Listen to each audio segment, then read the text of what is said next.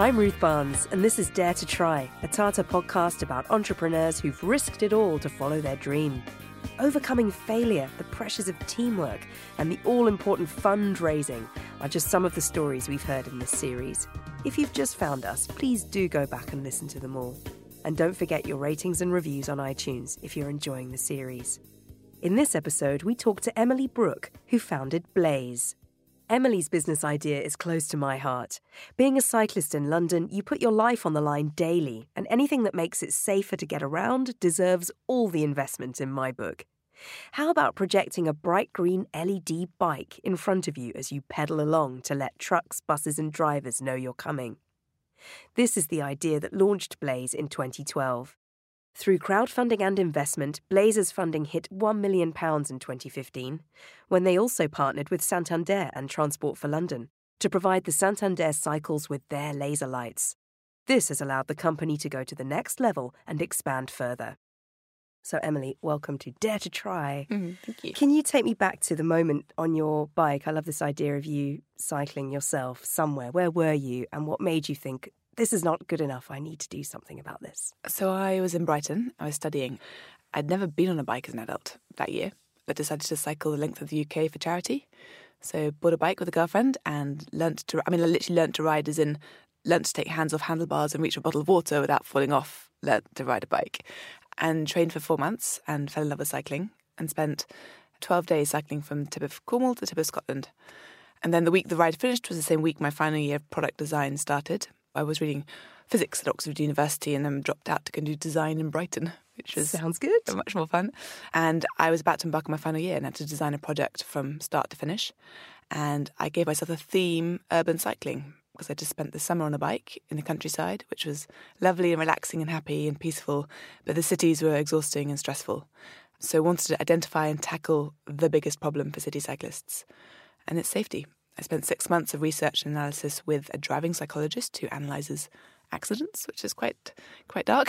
I was going to say that must have been an intense 6 months. It's fascinating, actually. It's really interesting. And lots of data analysis on the accidents and what most commonly happens and why. And there's one statistic in all of that which amazed me and still does today, and that is that 79% of bicycles that are involved in an accident are travelling straight ahead and somebody else turns into them. So that's the one we all know, which is the blind spot. A vehicle just in front, turns across your path. And the second one is a vehicle pulls out of a side junction just in front of the bike. And I was literally biking around town, I can remember, in Brighton, towards the seafront, and thinking about this exact problem and realising that a white van just in front of me couldn't see me. And if he suddenly swung for no reason, I'd be squished. So wished I had a virtual me, a virtual presence travelling ahead of me to warn him I was coming. Project myself there. That's amazing. Project yourself there, literally onto the road. Well, actually, if I'm completely honest, the original concept was a hologram. It was going to be a 3D me travelling through space, but technology's not quite there, so it was a projection. Do you think you'll ever get there? We're working on it. I love it. I love that the hologram is still a thing. That will happen. The hologram, it has to be you. It's super cool. Yeah, great. / terrifying. Oh, amazing. Yes, exactly. Like, wow. I cycle in London. I also drive in London, and I think it's given me a huge perspective as a cyclist, knowing what drivers are like, because I'm a driver in this city and I know what the drivers are like. So I cycle as if I'm expecting everyone to be a bad driver around me, which means I cycle really safely because I'm always waiting for that car that's going to pop out or that person who's going to turn left who hasn't seen me. But there are so many cyclists who have just got on their brand new little bike and they're just toddling off down the road and they're just not equipped really for city cycling. No, the empathy piece is so strong. The empathy piece of actually understanding the other perspective. They do a lot of exchanging places often where they get the big vehicles parked up on the side of the road. And if you ever cycle past one on a commute, I recommend getting out and sitting in the cab of an enormous truck and experiencing what the blind spot is like. I mean, you can park sort of like 15 cycles along the inside of a big vehicle and you just can't see them. So putting yourself in the perspective of the drivers is really valuable. But it must be horrific to be a driver of any vehicle coming into London in the infrastructure that we've got and the busy roads and surrounded by all sorts of moving objects. It's anything to help them, a cyclist or more vulnerable road users, be more visible. So you mentioned there very, very briefly that you'd left physics in Oxford to do product design in Brighton. a big change, a big move. Must have been quite a lot of upheaval there for you in your life. Then you're on this bike in Brighton thinking, this is going to be my product. What do you think made Blaze different, that actually you succeeded? You made it. You got beyond the idea phase.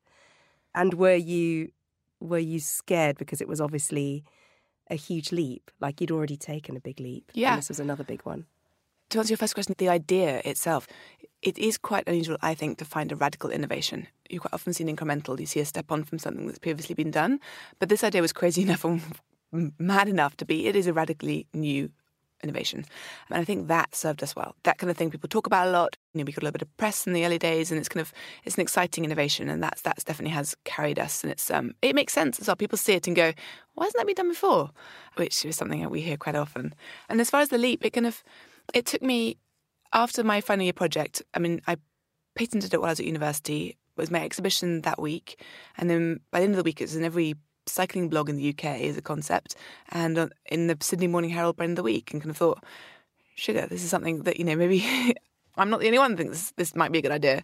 Then it took me a year to commit to it. So that was kind of like a year of, I've never had a job before, let alone started a business. So it took me a year to get the confidence, right, actually, I can't leave this alone. I have to be doing this.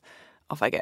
That's amazing, isn't it? Because I don't think that's quite a unique experience to put something out there and then to have that incredible reaction immediately before you're even ready mentally to kind of undertake what it would take to see it through. And I hadn't even thought of starting a business. Actually, the university sent me to Massachusetts on an entrepreneurial scholarship in Babson, at Babson College. And that was the first time I'd really heard. I remember applying and checking I could spell the word entrepreneur correctly, because it wasn't discussed. It wasn't discussed at school or university. And to other kids in the course, it was a sponsored program and lots of Latin American, South American students, and I was the only Brit. One other, sorry. To them, entrepreneurship meant something completely different. There was a guy on the course who was 24. He ran 4 businesses, a T-shirt printing company, a Tetra Pak roofing recycling materials company for slums, and a chain of men's-only beauty spas or whatever. And I was a student. And I was like, that's incredible. How do you do it? And he kind of looked at me and goes, what? Someone's got to pay the bills. Like, build it. Start it.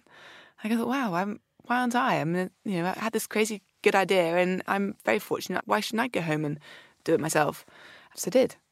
Okay, so that year then that you said you were kind of dealing with the fact that you had to then start a business and make this a reality, were you ever in that year worried that this wasn't going to work out? Did you have lows? Did you think that it might fail? Constant roller coaster. It's a constant roller coaster, and every entrepreneur will say that. Every incredibly high highs, incredibly low lows, and literally it's not one day to the next. It's kind of 20 minutes to the next 20 minutes. You think you're taking over the world, and the next it's all coming crashing down. But I never thought I'd stop. It was always a road bump, not a dead end. So, for example, pushing the button on manufacturing in our first week of doing that, our laser supplier reneged on their price they offered us, making the entire business completely unaffordable. And it was kind of like, right, how do I get to Japan and negotiate with them? How do I figure this out? It was never kind of like, right, it's all over. Did you go to Japan? No, it was a kind of a bombardment of emails and calls, and Professor Wang Nang Wang, who's an optical expert I was working with on the ground to help sort it out. But he sounds great. Thank goodness awesome. for him. Thank God. So what mistakes did you make then that became important lessons? Lots of mistakes. The first one was probably just to get on with it. That year, I think I was terrified. I spent a lot of the time thinking, is this the right way? Is that the right way? How do I find the right way? Who can I ask to tell me this is the right way or that? And ultimately, it took me a year to realise that there are many ways to do it. Many ways to skin a cat or creature, and ultimately getting on with it and doing, you'll get so much further and learn so much more than thinking about and planning to do it. So crack on. That was my first lesson. Did you have support from your family? Did they all think you were mad? They think I'm definitely mad, yeah. But they are also incredibly... My mum, bless her, I think I could hire her for my marketing for the southwest of England. We call her Mama Blaze. She comes into the office and the team love her. She's completely crazy. They're very proud. They think it's crazy, but they're very proud. That you've done something yourself. You're an entrepreneur. Are there any other entrepreneurs in your family? My mum was definitely a very savvy businesswoman. She worked hard and she built our everything. So, yeah. That's why she's looking at you and thinking, yeah, that's it. That's my kid. That's my girl. We can never have too much great advice. Let's take a moment to hear some more about finding and exploiting your niche. I'm David Landsman. I'm the Executive Director of Tata Limited, the company which represents the Tata Group across Europe. Well, let's think about how you take business decisions, whether they're big ones or small ones. Here's an example. When Tata acquired Jaguar Land Rover in 2008, there's no doubt that the business had been through some very difficult times. But Mr. Ratan Tata believed that its potential was far greater than its current performance because of its heritage, because of the design and engineering which went into the cars, and above all because of its people. And Jaguar Land Rover's success since then, I think we can agree, has more than justified the investment and Mr. Tata's confidence in it. And I think it's the same principle precisely which applies when you're looking for startups, just as I've been doing over the past few years when I've been a judge at the NACU Varsity Pitch. To start with, there's obviously got to be a good idea at the heart of it, a product or a service which is the answer to a real need in the consumer or of society more widely. And obviously there's got to be a business plan, and one in which you can stand up your numbers. If you're going to say, for example, that you expect 50% growth in each of the next 5 years, you've got to be able to explain why that's a reasonable thing to say. But more important than all that, whether you want to buy a big company or find the winner of the next pitching competition, you need to start by looking for people with real potential to take their ideas forward.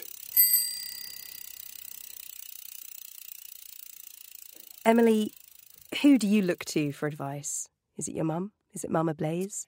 Mama Blaze. No, when I get home, I can't just not talk about Blaze. Just go and veg out and sit on the sofa and just be mute for a while. No, who do I look for advice? My team. We're a bunch of kids having a lot of fun in East London figuring it out, and we've got incredible support and directors and board and all that, but actually we're pretty informal. There's a bunch of people in my network who I'll pick up the phone for specific things, but ultimately it's kind of bouncing ideas off each other.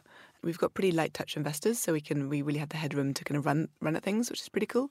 And depending on the problem, but you learn by asking questions. I mean, one of my mum's motto, you don't get if you don't ask, and certainly I got very far in the first few years just asking as many questions as I could for anybody and anybody I could get my hands on. So depending on the question, depending on the person, I guess. To what extent is it necessary to step back from a project when things are getting tough? To kind of just go, actually, I need to just walk away for a bit. So important. Right. I often just walk around the block. Can walk around the block. Yeah, really, really important because you do get sucked into. And there's times gone on, I've been really, really lucky because the team is so brilliant and they've empowered to do so much themselves, and I'm not in the detail myself anymore, which is fantastic. In the early days, I was everything. Do you just walk around now going, pink, make it pink? I just cause chaos. God only knows what I do. Not very much other than causing chaos. They are so much better at everything they've been hired to do than I could ever pretend to be, so empower them to build it. But yeah, it's very important to take perspective and also get perspective on where we're at and what we've done and what we're achieving, because we're bad at that. It's very easy to keep pushing and running on to the next thing, and you should really remember to take stock.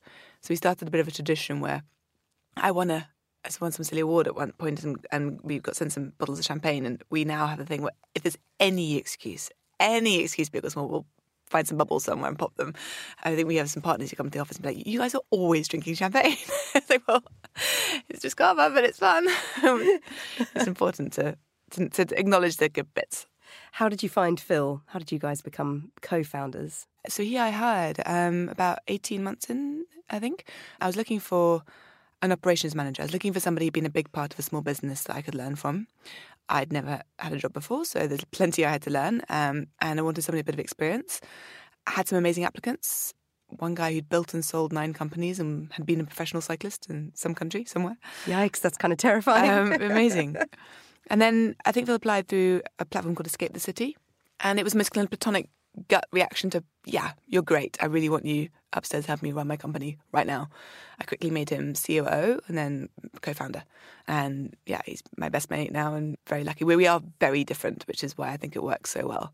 Yeah, I cause the chaos and he actually gets it done. That sounds great. It sounds perfect. You need someone like that in your life. Well done. What keeps you motivated then, sort of day to day? Do you motivate each other? How do you keep going? The team. Yeah. I think I do this for the team. I look forward to going to the office in the morning and seeing them all, and there's a real energy. We're just building exciting things, so it's kind of exciting to be moving forward with those. And things that sort of statistically are being proven to be doing good, right? That must be hugely satisfying. Yeah, so London obviously TfL, before they commission anything, have to do an awful lot of testing. And before they commissioned the laser lights for the fleet, they did 12 weeks of research with the Transport Research Laboratory, who test seatbelts and helmets and all the rest. And they did a 12-week study testing how effective a bike was with and without a laser light in different light conditions, on different road surfaces, around buses, vans, cars, lorries, the works, interviewing bus drivers, and submitted a 92-page document that basically said, yeah, this works. And the statistics in that, like, the laser light decreases the blind spot of a bus by over 25%, a van by nearly 30%, and a bike with a laser light in pitch black is more visible to a driver than a bike without one in broad daylight. So that was really awesome because that was kind of an independent body. We weren't allowed to be involved. It was quite nerve-wracking, but very grateful for the data out the back of it. What kind of anecdotal feedback have you had from actual people on actual bikes with laser lights just saying, yeah, I felt more safe, I was more visible, those kind of stories? We've done a bit kind of speaking to our kind of customer base and hearing stories. And there's one which sticks out in my mind, which is a chap called David Winter, who's kind of become a very good friend of the company. And he's got a story where he was cycling along. He's a very keen cyclist. He cycles out at the weekends and is pretty speedy and knows he's very comfortable on his bike in the city. And he wasn't going that fast, but he was going along a straight road, and he suddenly realized right in front of him a big 4x4 was pulling out of the side junction, and he'd actually see the woman driving had her head in the footwell of the opposite side. She was bending down, picking something up, and just wasn't looking. And she pulled out, and he obviously braked as hard as he could. He saw her look up and see the laser and clearly jammed on the brakes, and then looked a little bit further up and saw David. But he's convinced that if she hadn't seen the laser and stopped that fraction of a second earlier, as it was, she scraped by and missed him by millimetres. You have no idea what would have happened, but he seems to think that it would have been a different situation. And have you heard anything from drivers? Do you get reaction from those big lorry drivers? Yeah, so when TfL did their testing, 78% of bus drivers said it was going to help them spot a cyclist. I've certainly had to, I remember in the early days when it was quite new, a cabbie pull up at the traffic lights and go, oh, I like that light, that's clever. When a cabbie says they like something, you should literally have that top line on your website. We were going to have a marketing campaign of from cabbies. But the most obvious use case, and I hear from lots of anecdotes and lots from friends actually, even walking around the city, is pedestrians. And a pedestrian looking down at their mobile phone with their earphones in, see that projection before they see the bike and stops them stepping out. What was it like when TfL came knocking? Or did you go to them? How did that come about? So the consumer version, the laser light core, have been shipping around the world for about 18 months or so. And I'd spent those 18 months, all my mates going, I was thinking about you the other day. Do you know what you should do? You should get your laser thingy on, the Boris bikes. I was like, oh, thanks, great. I'd love to, sure. Just go make that happen. We did. We spoke to TfL quite early and they said, thanks, but no thanks. It was too early. We hadn't proven ourselves yet, I guess. And then Serco, who actually operate the bikes and run the London scheme, literally went on the website, got the office number and picked up the phone and said, hey guys, we're at the innovation, will you come in for a meeting? And that's how it all started. And how do you kind of brace yourself for that kind of thing? I mean, you seem very confident, you believe in your product. Do you have trouble with going in on those kind of, here I am, this could be a big moment for our business? No, I love those moments. They're the best. They're the best moments. They're the best moments. But it was a complicated one to navigate, and still is, because you've got Serco who operate the scheme, TfL who own it and it's their transport system, and then Santander who sponsor it. So there's three stakeholders, all have got very different motivations for why they want something. So that's a learning curve in itself, really. Yeah. How do you manage the relationship between the three? Making sure they all think it's their idea. That is golden. That is a golden piece of advice. No, they're brilliant. And Santander have been fantastic because they're excited to be adding innovation and be adding value, and they've done some crazy stuff with us. And we're launching the new bike. So the new bike is about to go on the street, which is really exciting. And it's a completely different bike. It's Pashley, an old school heritage frame manufactured on the frame. And then we have done the lights, laser, GPS, Bluetooth, sensors, all the tech. Congratulations. How exciting. What has been the most rewarding moment in your journey with Blaze? Oh, blimey. What was it like when you first saw that green laser on the streets of London? Yes, first seeing the laser light. I mean, there was a long period of time where the consumer version, everybody in the team had seen one in the wild. I mean, multiple times. I mean, somebody had even written in and seen 3 in a day, and I still hadn't seen one. And I bike. I'm on a bike for about an hour a day in the city every day, and I still hadn't seen. My team are like, "Are you cycling around with your eyes closed, Emily? How have you not seen one?" And they'd all come in really smugly, "Oh, saw a laser light last night." I'm like, "Shut up! I haven't seen one." And they were then convinced, and I was pretty convinced, the first time I would see somebody, I'd leap off my bike onto their bike and knock them off and cause an accident. But thankfully, that didn't happen. But no, the first time I did see it. Do you remember where you were? Yeah, well, there was 2, because one was actually ended up being a friend, which wasn't quite so cool. And then the other one was a stranger. I also vividly remember seeing the first laser light off the production line. I was out in China, done about 5 trips that year, figuring out supply chain and manufacturing. And the final trip was going to be signing off the golden sample of the very first laser light. And I'd also really wanted to see the packaging and all that kind of stuff. And the laser lights were in testing, and I wasn't allowed to go and see them yet. The packaging wasn't ready. And they said they had to wait for the end of the week, and I could see them. And meanwhile, I wanted to go and see the testing facility and see what that looked like. And walked in this room, and there's all these big equipment testing, vibration, drop, temperature, humidity, all this kind of thing. It looks like a big fridge, and I'm walking up to it. And I hadn't clicked that, of course, in the testing facility, there would be the final product, because that is what they're testing. And in this fridge with a big glass front with all these little laser lights on stalks, kind of like stacked up. And it was the first time seeing a final product, which was very bizarre and very amazing. And I had to kind of try and keep my sit together in front of this Chinese team who already thought I was this completely bizarre kind of young female CEO who's trying not to blub in front of them. Completely overly emotional, like breaking all the rules of like decorum in China in one fell swoop. Very exciting though.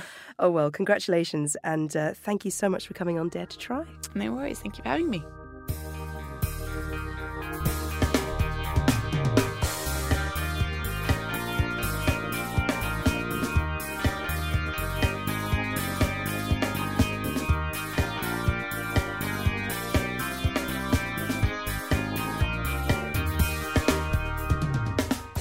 Dare to Try is a Tata production.